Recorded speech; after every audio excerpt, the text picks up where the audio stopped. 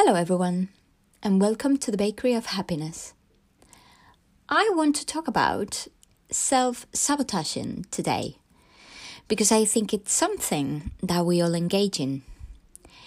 Now, I will give a brief introduction to this term, and I will talk about how to overcome self-sabotage in the next episode. So, first of all, what is self-sabotage? I am going to give a professional definition just for the record. Self-sabotage occurs when we destroy ourselves physically, mentally, or emotionally, or deliberately hinder our own success and well-being by undermining personal goals and values. So basically, we self-sabotage when we engage in any action that gets in the way of you achieving or maintaining your long-term goals. The most common examples could be procrastination, alcohol use, or moving back to toxic relationships. On the one hand, you really want to accomplish your life transformation. You are excited. On the other hand, though, you always find a way to stop yourself, either by procrastinating or by behaving like you are not good enough. Self-sabotage lies in the misunderstanding between what you want and what you need. Self-sabotage is nothing more than a defense mechanism with which we protect ourselves and defend ourselves from embarking on a journey that is not the one we want to take. Behind self-sabotage, there are two opposing needs, one conscious and the other unconscious.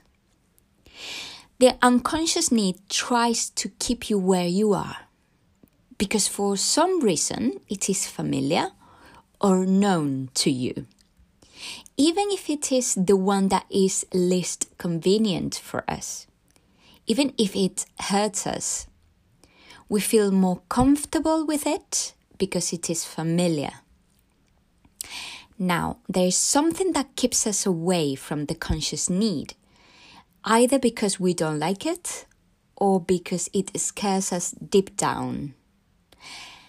Let me shed some light on this through an example, and let's talk about cakes. I love talking about cakes, as you can imagine, due to this title of this podcast. And if you missed that episode, this is the Bakery of Happiness because my mother owns a bakery. Anyway, imagine that your goal is eating healthily or losing weight. You might think, I exercised this morning, so I've earned this cake. I'm stressed out after a rough day, and eating cake helps me relax. Well, I can treat myself. It's the weekend and I ate healthily all the week. Self-sabotaging would be the fact of eating that cake, even though you know that by doing this, you are sabotaging your goals. Does it sound familiar? So when it comes to weight loss, the sabotage syndrome is any deliberate or unconscious thought, feeling, or behavior that attempts to destroy your ability to achieve your weight loss goals, which happens time and time again with each weight loss attempt. Behind these behaviors, there is an unconscious belief that might be lack of self-worth. I cannot achieve my goals. I am not smart enough. I am not strong enough. Or maybe a fear of success. I am not the kind of person who is successful. These irrational beliefs are engraved in our minds, perhaps because of past experiences or because we learned them from our first attachment figures? I would like you to identify some of these behaviors. What is holding you back from what you want to do? Is it fear of failure? Is it jealousy? Is it fear of being found out?